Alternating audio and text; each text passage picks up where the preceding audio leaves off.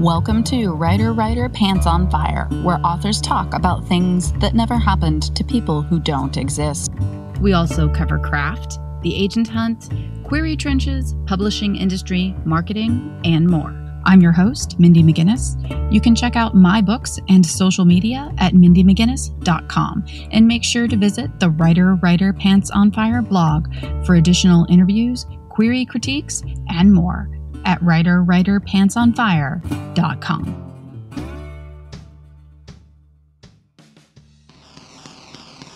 Don't miss Day Zero, the exhilarating new novel from Kelly DeVos, featuring a fierce, bold heroine who will fight for her family and do whatever it takes to survive. Fans of Susan Beth Pfeiffer's Life as We Knew It series and Rick Yancey's The Fifth Wave will cheer for this fast-paced, near-future thrill ride. Day Zero by Kelly DeVos. So we are here with Anna Mariano to talk about her book, This Is How We Fly. So why don't you tell us a little bit about the book? And it's very much a book about a fandom. So why don't you tell us about those roots? I always struggle to describe it because it's basically a coming-of-age story. It's a Cinderella retelling, very loosely. It's a contemporary YA with no magic. And it follows the story of Ellen, who has just graduated from high school, gets grounded for her last summer before college. She joins a Quidditch team, a real-life Muggle Quidditch team. Muggle Quidditch is a real sport that is really played in countries around the world. It's an international sport. I have been playing it for 8 years now. Just decided to write a book about those experiences a little bit. It's become its own really weird community that's very athletic, but also still very nerdy, very close-knit, just a lot of fun. There's a few things going on here that break a mold.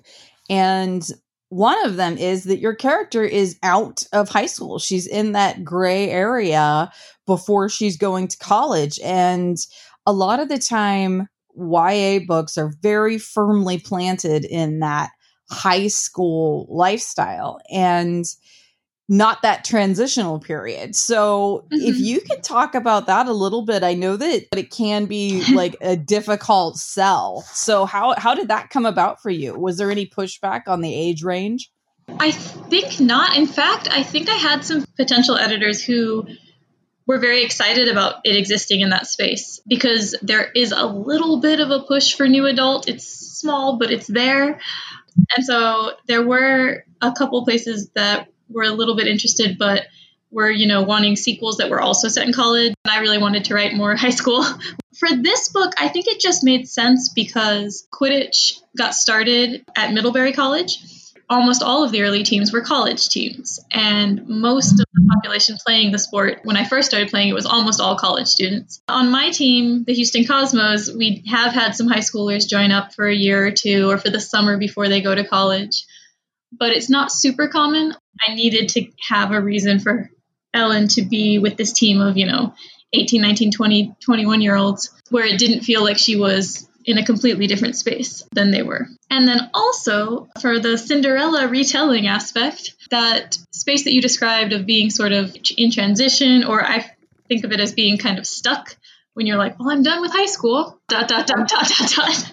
For me, that just resonated a lot with the Cinderella story of being kind of stuck in a place and feeling like there's no escape from it, even though there clearly is and you're about to get to it, but you just can't really feel that. For me, when I went to college, those like 3 months before I left, I was just terrified. It's like stasis. You can't. Yeah. You feel like you're not moving forward, but holding on to what was behind you feels like there's no growth there. I struggled with it for a lot of reasons. I'm from a really rural area, and so going to college for me was a little bit intimidating. I'm not going to lie. It's a wonderful time. It's a really scary time. It's definitely a time for a lot of change and growth. So I think it's really interesting to explore it, and probably there's a need for more YA books in that space, I would imagine. I would think that so many of our readers could relate to that particular struggle. I've started to hear people say that you can do YA all the way up to freshman year of college, as long as it's still, what is college? I kind of like that we're pushing the age range to include that, because that is still really young adult. Kids are still 17 and 18. I don't feel like I was actually an adult till I was 30. That's how I feel. So, I mean, you're still floundering in your 20s. I mean, I was. For sure. Pirate life may be perilous, but it's probably different than you'd think. Ever wonder what it's really like to be a pirate? Blacktooth the Pirate's high seas adventures are fun for kids of all ages, because reading doesn't have to be like walking the plank. Blacktooth's Treasure Chest, Blacktooth and the Legend of Skull Mountain, and Blacktooth and the Great Pirate Challenge by J.S. Willis are all available now on Amazon. So the other thing that I really think sets this apart and that I think is really interesting is, as you were saying, this is a book that is really tied to a sport. And as you were saying, a competitive one. Yet at the same time, having extremely dense roots in nerds and a geek collective. And those two things do not cross that often. Now, it is not necessarily a reflection of reality. I know I was always deeply frustrated as a teenager that there weren't enough books about female athletes, because I am an athlete. I was an athlete as a teen, and I was not finding books, written by women about female athletes. Like, they just didn't exist. So as an adult, I said, I'd really like to write a book about a female athlete. There was some pushback about that, because the belief is that athletes don't read. And I got a lot of push for it. It was just like, yeah, but how do we market that? I am an athlete. I was an athlete, and I read voraciously. I was a high school librarian for a very long time, and athletes read books. Our homecoming king one year had it in his bio that he was the president of book clubs. It's just quite simply not true. But it is a pervasive belief. So can you talk about that a little bit? Because I do think that you're wandering into an area that some people would say is fantasy. I completely agree with everything you're saying. I did want to ask, what did you play? Softball and basketball. Nice. Okay. Yeah. I was really into basketball. Middle school kind of killed the joy for me, but I really loved basketball as a kid. To answer your actual question. So I think that I was also an athlete as a younger kid. My elementary school did like a giant school-wide basketball tournament every year that everyone was really involved in. I was very competitive. I would get really competitive even for medic dodgeball or whatever we were playing. Through middle and high school, I feel like I slightly lost it just because I didn't have the encouragement that I should be doing sports and competitive things, or because there isn't that much representation of nerdy and athletic people. I mean, we got High School Musical at some point there, but for the most part, like you're saying, it feels like, or it's presented as two separate worlds. Like, are you going to sit with the jocks or are you going to sit with the nerds? Like you said, that doesn't reflect reality, but that can feel like you have to choose. And so I definitely very wholeheartedly chose to be a nerd.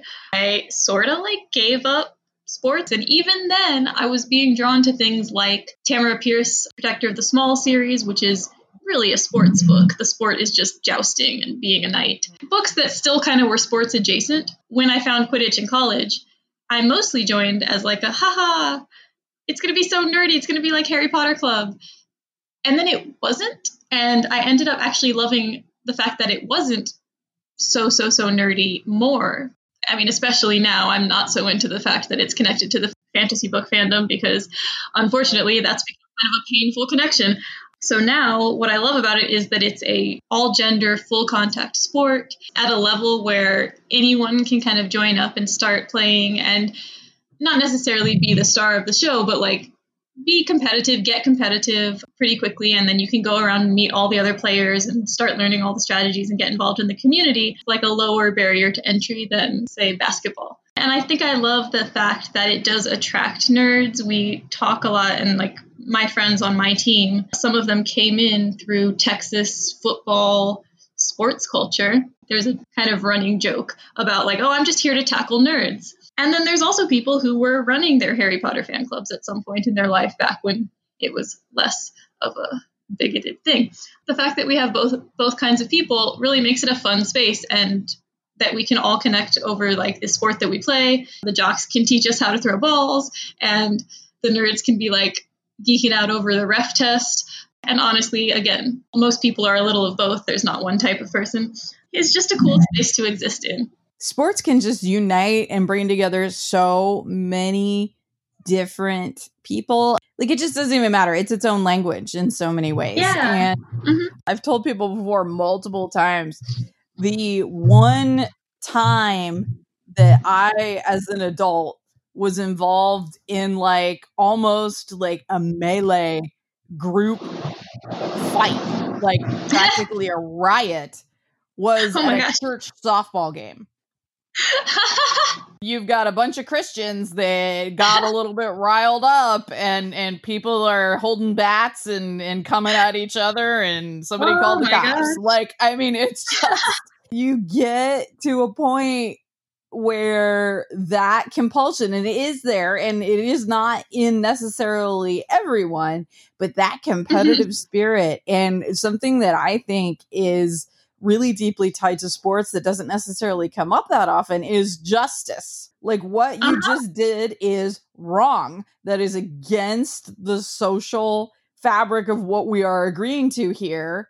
You have to be punished. Wow.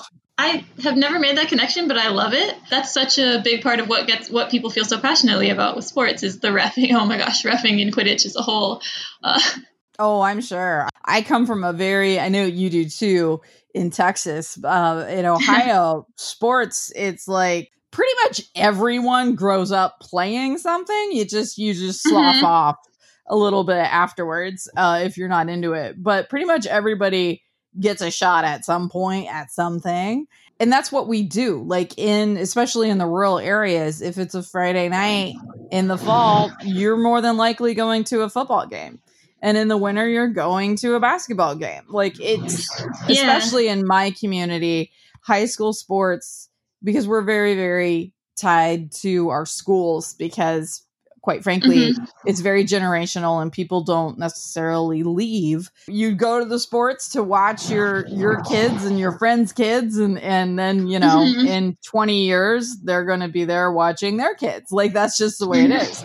And people are passionate, and there is just this agreed upon social construct that you walk into the gymnasium, or you come to the stadium, and everyone knows what the rules are, and everyone knows what the behavior is supposed to be. And the arbiters, your refs or your judges or whatever, your line judges, it's like that.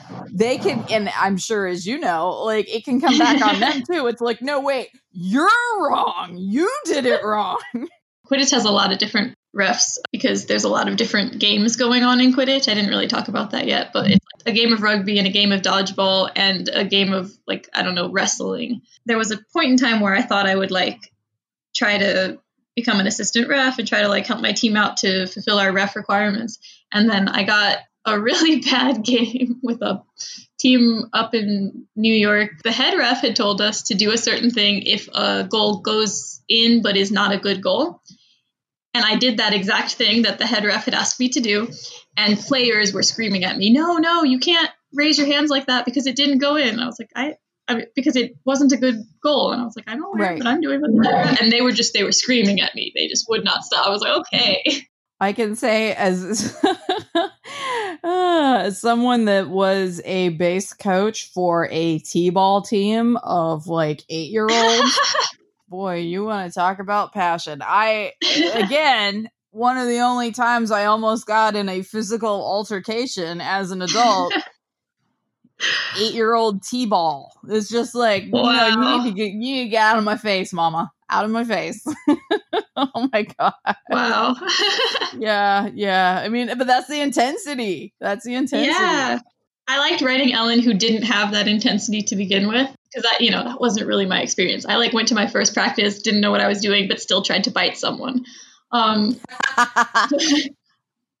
But I liked writing Ellen kind of really not knowing that she had that in her. And then as she gets more into it, she's like, yes, I desperately want to do this thing well. It just takes a certain thing, that one thing that flips that switch inside that person is like, no, I will do better than you at this. Yeah. Is pain a part of your daily writing ritual? Does being trapped behind a desk irritate your symptoms? There's a way to treat your pain from behind the laptop using the Better Patch, a discreet transdermal patch that can be applied anywhere you feel discomfort or pain. CBD is absorbed through the skin over a 10-hour period to target delivery to the joints and muscles and can reduce inflammation in people struggling from arthritis. Choose the Better Patch today for a more comfortable writing experience. Visit thebetterpatch.com now to learn more. Real quick, you've mentioned it a couple times. Obviously, J.K. Rowling has become a problem for a lot of different reasons. And your book is really, really tied into the Harry Potter fandom. What has that experience been like for you? Not great, Bob. So I started writing this book in 2014. It was my debut YA. I was writing it at the same time that I was writing my debut middle grade. So really, it was one of the first books that I sat down to seriously write. So it took me a long time because it's a little more character driven than plot driven. I didn't have a good sense of necessarily where it was going other than and then there will be a tournament and she'll lose her cleat, I guess. It was a lot of exploration, and basically it took me a long time. But it means that in the time it's taken me to write this book, a lot has changed. And sometimes I look at the book and I'm like, wow, this would have been a little better if it had come out in 2016, 2017, 2018. Right. But it didn't. So, I'm still proud of the book. I still really hope it finds its readers. But it has been kind of disappointing, especially this recent, maybe the last 6 months. Because J.K. Rowling, she was kind of circling the turf drain and then suddenly dove. There had been a while where I was making sure to put in things some people haven't read the book and that's fine. Things like that. So where I was kind of trying to put a little bit of distance in the text. And then in my final past pages, it was the week after she had gone full turf on Twitter. And I had to kind of run in and just try and take out as many of the fun references as I could without losing important conversations. This book has its roots in the Harry Potter fandom. At a time when many authors were saying, I've gone through and scrubbed every reference of Harry Potter out of my new book, I really couldn't do that. It kind of sucked because I kind of wanted to. At the same time, I'm hopeful that because there are so many of us who are in the same boat, who are dealing with these feelings of disappointment or feeling like we've been really let down by something that was so important to us and such a big part of our identity, the Harry Potter fandom went hard. Yeah, they did. It was a moment in history. For some people, it could be nice to see a book that focuses on the fandom and the inclusive aspect of the fandom and the space that we are all making for each other that also says fuck turfs and we don't need to be tied to what the series used to be. What was cool about it is the relationships we formed, all of that stuff. It's still hard because even saying that, I know there are some people who just don't want to interact with Harry Potter anymore. And I totally get that. And I even sort of feel it. It's just that I don't really have a choice because I'm marketing a Quidditch book. Obviously, marketing and just the existence of the book itself, that's all part of it. Yeah. But just emotionally and personally, like you're saying, that's very difficult. And personally, my approach has been, because now obviously J.K. Rowling is the biggest example. Yeah. But, there have been authors that have really disappointed me in the past. Mm-hmm. But there have been authors that are dead that disappointed me, right? It's I would find an interview or something that they said or learn something that I didn't know and just be like, oh no, right? And just very upset by it. And personally, just feel betrayed. And I think there comes a point where you have to separate the art from the artist. With J.K. Rowling, that is particularly difficult. But for me, I'm not a huge Harry Potter fan. I enjoyed it. I had a good time with it. I moved on. So I know that with that particular fandom, it's more difficult. But for me, if there's a book or a movie or even like a song, whatever, if there's something that I really like and the artist or the creator is problematic, I have begun the practice of just being like, I don't like you. I don't agree with you. But I can still interact with your art in a way that is meaningful to me. I don't want to be made to feel guilty about the fact that, like, for example, The Usual Suspects is one of my favorite movies of all time. Kevin Spacey sucks now. That's just all there is to it. Right, yeah. It's like you can't watch Kevin Spacey without thinking about it. I'm not going to never watch The Usual Suspects again. We've seen with some very recent YA Twitter discourse that people get really invested in whatever I read and loved should be the thing that the next generation reads and loves, the way you were just talking about, wanting to see you play on that sports team and then you see your kids play on that sports team and then someday they'll be here watching their kid. We feel that about books and about movies and about art. It's hard to let that go sometimes. It's hard to realize, like, just because something was meaningful to me doesn't mean we need to replicate it for all the next generations. That was a big mental step that I think a lot of us had to take when when J.K. Rowling went off the deep end, was to say, wow, what I found in the Harry Potter books, I have to now be okay with, like, hoping that people find that somewhere else. Yeah. That's how it works anyway. It was gonna happen anyway. There's just something very weird about that. It's like, it goes against our instinct, which is like, oh, this is great. Everyone should have it. I read War and Peace. I really did do a deep dive. Like, I loved it. It was a long winter, so I decided I was going to read War and Peace.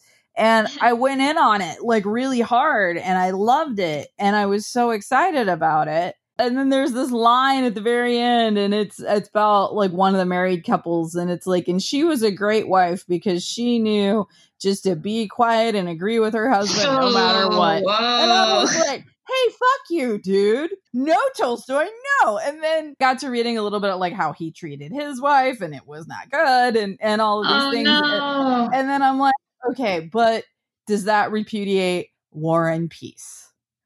Does this one line... I'm like, it sucks. And I had been highlighting passages. I always do this. I write in all my books.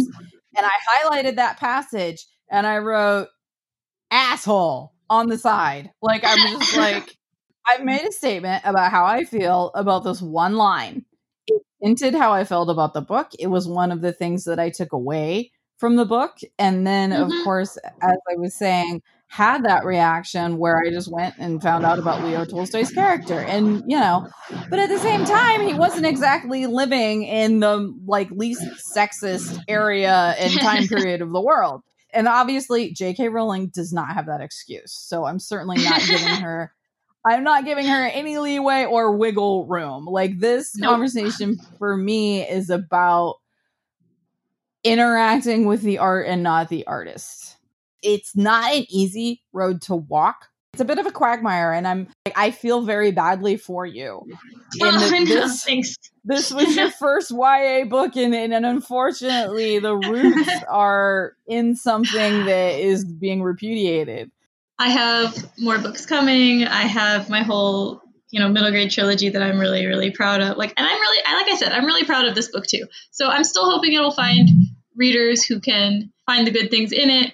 I've actually been really happy to see a couple reviews from people who just said, like, I don't really know much about Harry Potter and I liked the book anyway. So I was like, okay, good. That's perfect. Being able to see some people either find something happy to celebrate about fandom or just say, hey, this is a fun book and an interesting family dynamic and they're playing a weird sport, but whatever, it's still cool.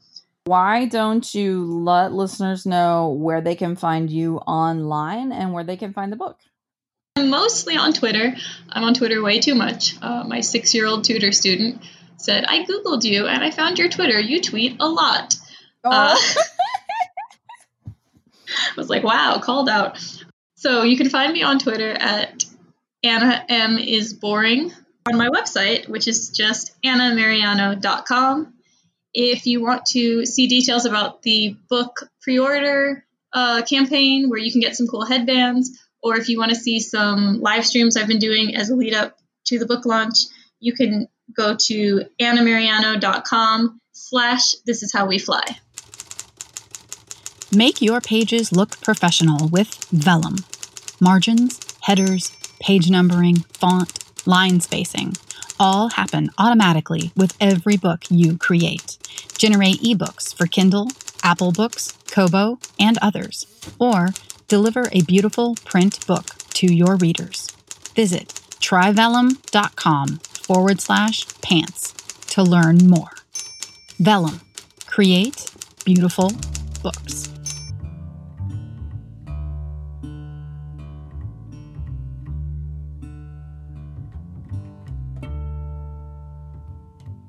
Writer, Pants on Fire is produced by Mindy McGinnis. Music by Jack Corbel. Don't forget to check out the blog for additional interviews, writing advice, and publication tips at writerpantsonfire.com. If the blog or podcast have been helpful to you, or if you just enjoy listening, please consider donating. Visit writerpantsonfire.com and click Support the Blog and Podcast in the sidebar.